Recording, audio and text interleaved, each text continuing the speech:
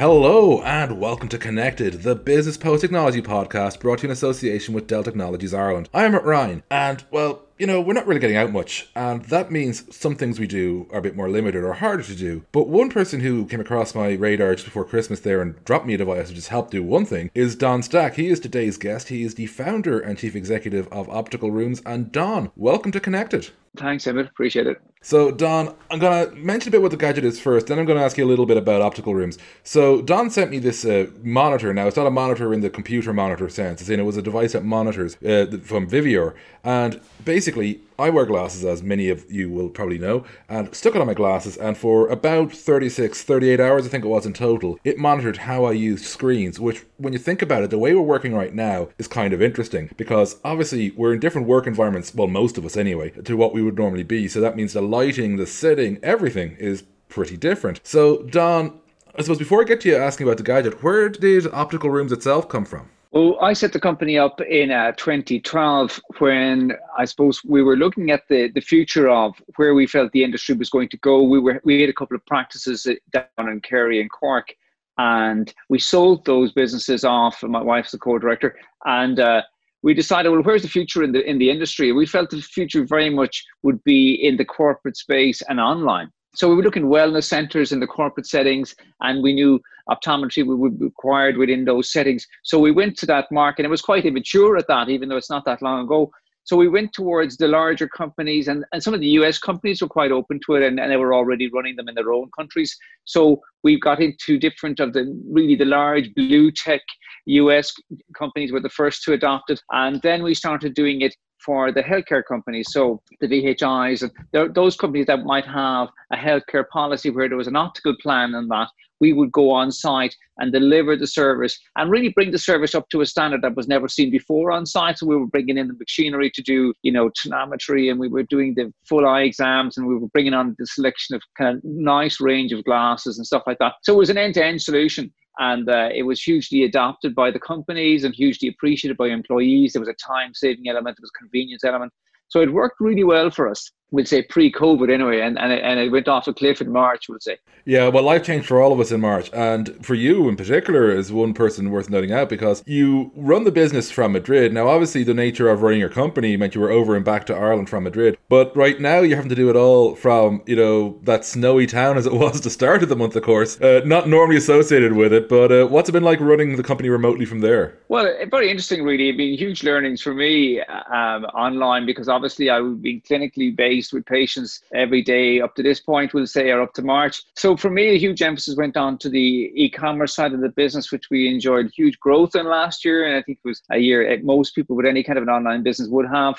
And then looking with regards to the corporate side of it and reaching out and looking for solutions around what was duty of care for company? How are they engaging with their employees at home? And that's when we came across the monitor. So we saw this monitor, which was introduced to us for our clinical practices. And then we said, well, really, we saw this working for ergonomics. So we worked with the company and they developed their ergonomic side of it. And we'll discuss that perhaps when you want to discuss the report. But it gave us a lot more detail than just what the visual demands were for patients. So that's when we started to look at more options than remotely. And we looked at where's the biggest need for companies. We'll say they have 90% of their staff are working at home, if not 100%. And we'll say, well, they haven't been able to engage with them, the VDU screening and all those other problems with desks and setups and that. So we felt this fitted in fantastically with what people need. And so far, yeah, that has been the case. Anyone who's heard about it is very impressed. And that's why we were delighted that you would trial it. So it's like a little cigarette lighter that attaches to your glasses. It is so small. It's tiny, and it doesn't have a camera, it doesn't have a mic,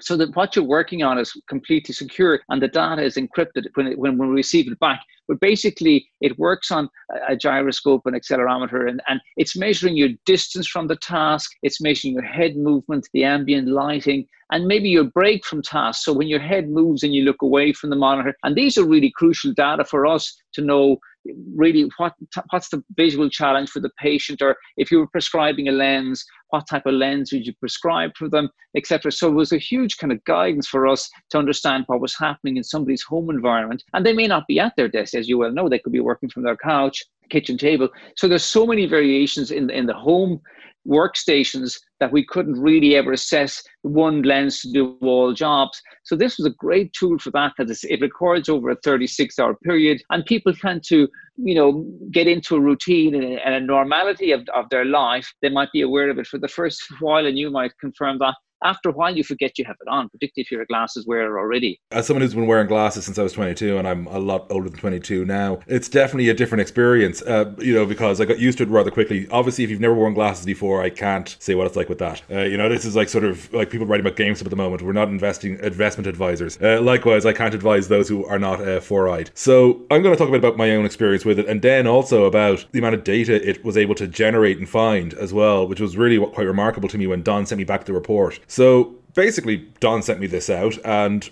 I was wearing it at different stages over a couple of weeks. Now, oddly, where Don is seeing me now, because we're doing this over Zoom, is not my main workspace. I moved actually for today, so because it's better light, Don, I want to make sure you can see me. And so it noticed so much stuff, but in terms of the habits, so you slot it onto the glasses, and now basically I just would slide it off when I was going to bed, basically so I could put it back into recharge. It would last about a day's usage, and then it would need to recharge. So the overnight charge, absolutely fine. So over about a week's worth of work, basically, it was really following me around, and also not just when I was sitting down, but obviously everywhere else I went. It was kind of funny when I went into shops because they would notice it and I'd forget it was on my face. But so in terms of comfort, it was totally fine and it slid on great. But like I was saying, like you were saying, Don, it's quite secure, but also it's no cameras. But what it does find, despite having no cameras, was really jumped out to me, because I'm obviously giving away some of my own details here, folks, personal data, but it's stuff that I feel safe giving away is how I'm putting it, and I can GDPR myself is how I put it. So it was really good at noticing things that I knew I did. So for example, the distance I was typically from my laptop said about half a meter, which was pretty much spot on where I typically sit in relation to my laptop. Stuff like, how often I, would take a break from the screen, that every 11 minutes, given how often my phone goes off. That's pretty accurate, to be honest about it. And I guess there's a reason it's face down whenever we record this show. And other stuff as well, like, which was really noticing, my lack of head movement, which is apparently terrible, which does explain why I've had so many cricks in my neck whenever doing the work Zoom. So, and that's only a sample. Like, I got this great report, very detailed back, but also very easy to understand. So, Don, like, when you were first testing this out, and obviously you can ask me a bit about my own stuff as well if you want, were you surprised by just how much it was able to do? No, exactly. Like, the background to that monitor actually was, it was originally designed for ophthalmologists who were trying to establish the best intraocular implant to do for cataract patients. So oh, wow. Prior to the operation, this is where the monitor was used for. So you would send off the elderly gentleman, the elderly lady, or whoever it was, pre-cataract operation, and then you would monitor their usage. And you'd say, well, listen, this is an outdoorsy guy, or he's a gardener, or she loves to read, or whatever the case would be. So with the data they receive back, they would then select the most appropriate intraocular implant.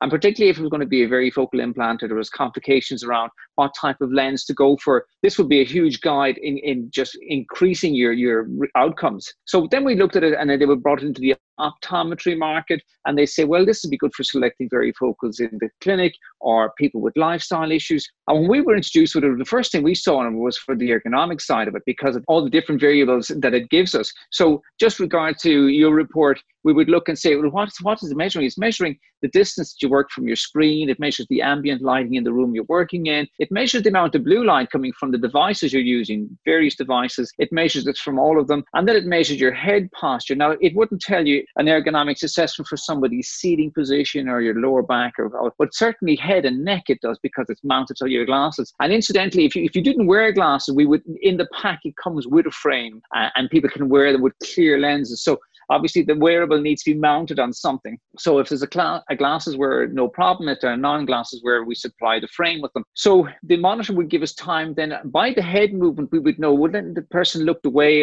So it's what we call a break from task. And our eyes are not designed to stay fixed at a fixed distance. And that's the biggest issue. It causes people eye strain. And, 10, 12 hours of working at something at a fixed distance from you is totally not suitable for how we were developed. So we're hunter-gatherers originally, and our eyes were scanning and looking around us. Like they say, if your leg muscle was to do what your eye muscle did every day, you'd walk 50 miles. So they show you the amount of accommodative effort everybody makes. But unfortunately, when you're at the desk, you don't do that. You get engrossed in what you're doing. Your desktop is at a fixed distance. Even your laptop is probably in a comfortable position on your lap or somewhere lower. But certainly you tend not to look away that often. So this rule that has become quite ubiquitous now. It's a 20-20-20 rule. You look every 20 minutes. You look 20 feet away for 20 seconds. And the idea is you break the accommodative effort that everybody has to induce to see something at near. It very often improves your blink rate as well, because dry eye is a big issue with people now. Oh, absolutely. It's huge. It's a huge, in the past, when we started in clinic first, dry eye was rarely mentioned. You might have assessment of suitability for contact lens where you'd assess it, or if you had maybe some ladies who were expecting would have reduced tear film, menopausal women would have tear film, but outside of that, really, you had nobody. Now it's like 49% of young adults would have dry eye.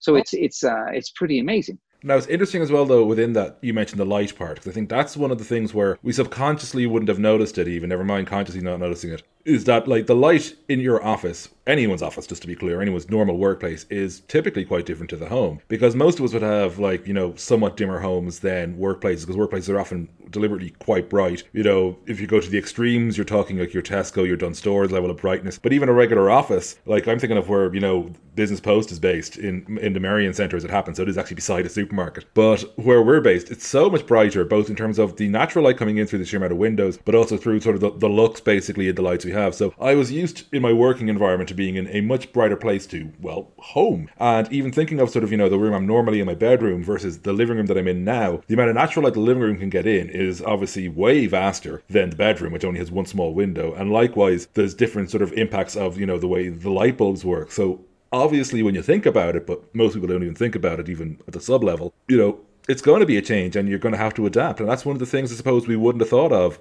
but this thing can help detect.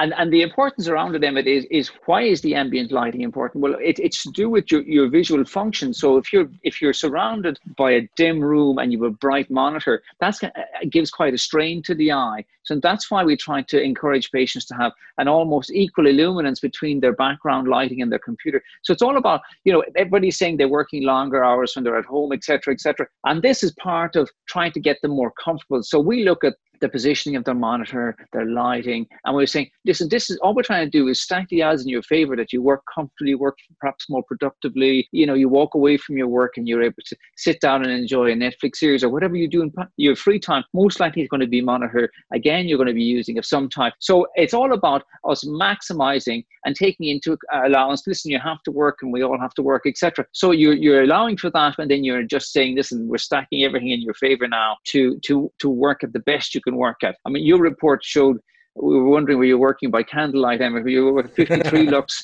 We said, we need to get electricity into this man.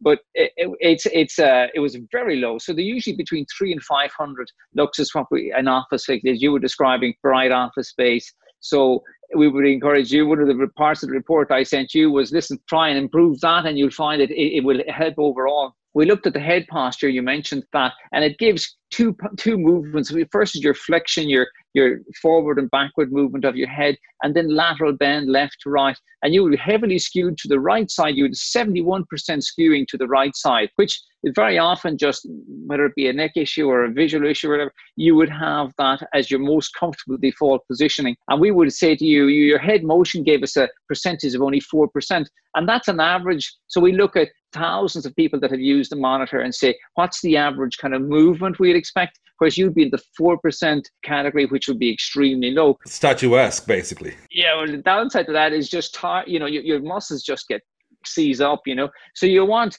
movement, you want right posture, particularly the least strain on the neck muscles as possible. And that's kind of one of the things the monitor is giving us we never expected from it. And again, that's one of those things where when I was reading that back, I was able to think of, well, what is it that I'm doing? And so naturally, again, I'm in a different chair to where I am in the office. It's a very different type of office chair. Now, I'm lucky in that I have a real office chair in my room, but I'm not moving around as much because, naturally you've got a bit more space, a bit more freedom, and you're going to naturally move around, where there is this more cramped situation in my home office. But also I was thinking, well, the right bit, and it took me a while to work it out, but I got there. So those of you who don't know, I bought a bed from Mattress Mick before Christmas. It's huge. It's great. The problem is, it's huge. It's great. So that's actually made me move a little bit more in terms of where I sit in the office, in the home office, because it's also my bedroom. And so I was just thinking, hang on, that's actually what it is. So I've adjusted where I position the chair now, so I'm at a different angle, so that essentially that movement is a bit more natural, because I was still sitting facing the same way basically I was when there was an extra 6-8 inches to my left that hadn't been there. So naturally, suddenly it's a case of there's all this sort of,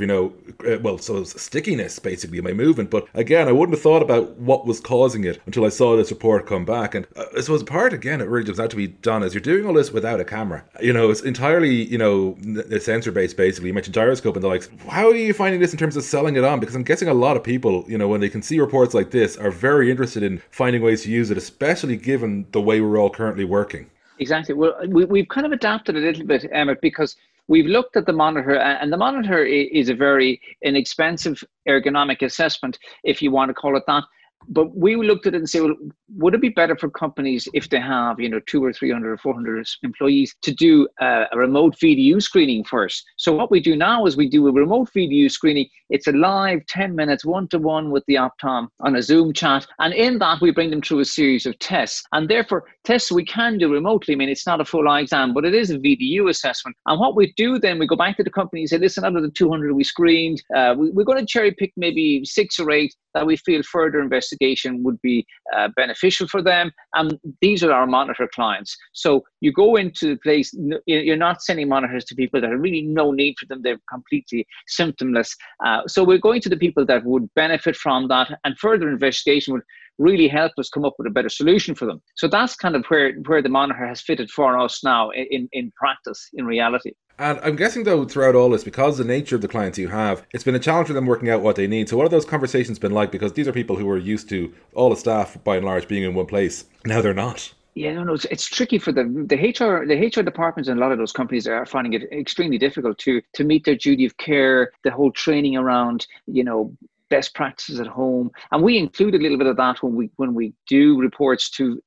So at the end of each VDU assessment, we send the employee a VDU report, and it's kind of what you have is sufficient for meeting the standard, or you need an upgrade in your spec, and we'll have all the outcomes. We'll have referral pathway to their Optom and say, listen, you're overdue a check anyway, and then we compile the report for the HR department afterwards, and they can see the outcomes. It gives them a better stats around what's the generality, what are the common thread through all of these employees. But for the employee themselves, it gives them a great insight, like you said, whether to do with lighting, head positioning, stuff that they would never have known really from home. So obviously VDU screening and ergonomics assessment were quite easy to do when people were office based, and now it's a real challenge. So it was the first monitor we ever came across, and to my knowledge, the only one that's out there that offers way more than just visual function. You're talking posture, you're talking lighting. The blue light, it actually measures the amount of blue light exposure you have. So if somebody has, yours wasn't particularly high actually, and yours were 55%. But people are very aware of blue light, and they're very aware of the amount of time they're spending on a monitor. And they're looking for solutions to that, to lessen the potential damage. They're aware there's something going on with blue light. What's it about? Well, basically, 3 things really. One is it causes increased eye strain. The second thing is it potentially will cause damage long-term to the back of the eye. The jury's a little bit out on that. But with regards to research, we feel blue light has high energy. If it's falling on the back of the eye, will it cause accelerated aging? And we see macular degeneration much earlier. Normally we see it now in the 70s and the 80-year-olds. But with the amount of blue light falling to the back of the eye, we kind of potentially start to see that in people in their 60s and maybe their 50s. So people are concerned about that. And the last thing is then, with regards to sleep patterns, they know about melatonin, and they some idea of what's happening with blue light. Well, blue light suppresses melatonin release. So if you're using your monitor, you're reading on a tablet at nighttime, your ability to power down and to get ready for sleep is jeopardized, and it's kicked further down the road. So therefore, you might go to bed later, you might have a less deep sleep, you don't go into the deep sleep as soon. So they're saying don't use your monitor before you go to sleep. But there are ways of reducing the amount of blue light. You can change the amount of luminance coming from your device. You can wear blue filter glasses, like I suggest you. Maybe you can get a pair of blue light. There's reflecting, reduce the amount of blue light that enters the eye. And then there's filters you put on the monitor or on your phone, so people are aware of that and they like to get a read on it. What is my exposure to blue light?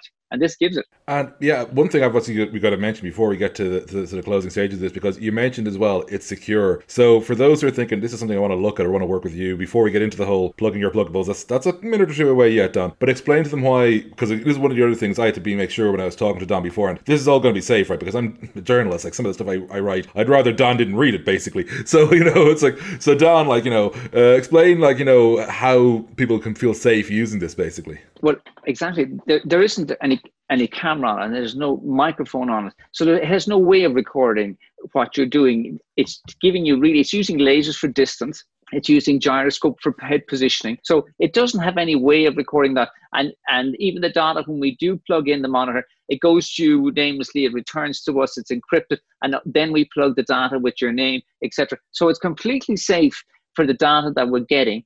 And obviously your data is completely safe because we don't see that either. Obviously, it's not recorded in any shape or form. So it's 100% safe in that regard. Because I know a lot of our listeners are definitely corporate types who want to go, listen, this guy sounds interesting, but do I want to work with him? So that'll reassure a lot of them. So Don, before we get you to plug your pluggables, I've just got to ask what life has been like in Madrid, because I know this is the first time we've had someone in Madrid on this show, but also more importantly, the first time we've had someone in Madrid on since you had snow, because I know Madrid is the one place where the summer wind actually warms you up because it's so bloody hot. So what's it been like seeing snow in Madrid? To go completely off topic, but that's the way we go in this show. Yeah, for sure. But I'll tell you, interestingly, we were living in Kerry down in Killarney, and we decided to take a little bit of time out. And we'd 4 small boys at the time. We said, well, it wouldn't be great if they had another language, and let's just go over there. And we tried everything in Ireland with au pairs and nannies and stuff like that. We couldn't get any of the Spanish-speaking people to speak Spanish. So we said, we'll go to Spain. And we put the boys put them in the deep end. Into school they went.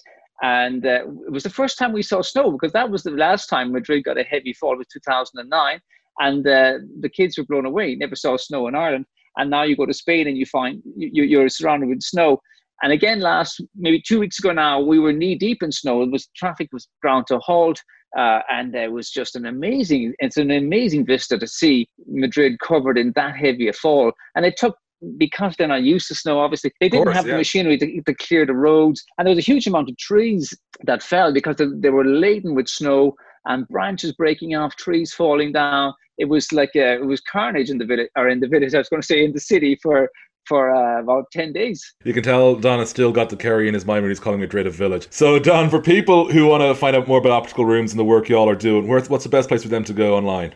Yeah, well, the name opticalrooms.ie and info@opticalrooms.com is our email address. But if they go on there, there's a couple of short videos there. If you look at the services, so if you're interested in video screening for your staff remotely, that would be a good one. There's a short video on that, the monitor does and how it records it, and the reports a sample of, etc. And that's on there as well. So opticalrooms.ie is the website, and then feel free to contact us directly to discuss your needs. I mean, we're pretty used to doing the corporate work, and we can adapt really to whatever people need, big or small companies. We're dealing with large companies, like I say, the blue chips, right down to the small companies, Don Stack, thanks very much for joining us in the show. And before I wrap up, a few of you will have noticed during this that I mentioned I started wearing glasses at 22 and that it's a long time since I was 22. And a few of you are probably thinking, that's a bit old to be starting wearing glasses for being short-sighted. And you're right, but when it happened, it meant I was able to discover something that I had been too cynical about Superman all the years. Because I always thought, come on, that disguise is terrible. All he's doing is wearing glasses. The number of people who knew me who did not recognize me once I had glasses on, and this is repeatedly, by the way, it wasn't just a one time on the street, for weeks and months afterwards, was absolutely ludicrous. So my apologies to the writers of Superman, to DC, for having doubted them all those years ago as a young man. Turns out glasses are a perfectly good disguise if no one's seen you with specs on before. And on that note, as always, it's time to thank our sponsors, Dell Technologies Ireland, who have been with us since day one, and it's great to have their support. Connected is produced by Jack O'Kennedy, and the best way to stay in touch with us is to get on touch with me on Twitter. Emmet J. Ryan is the handle. And until next time, I'll keep being Emmet Ryan.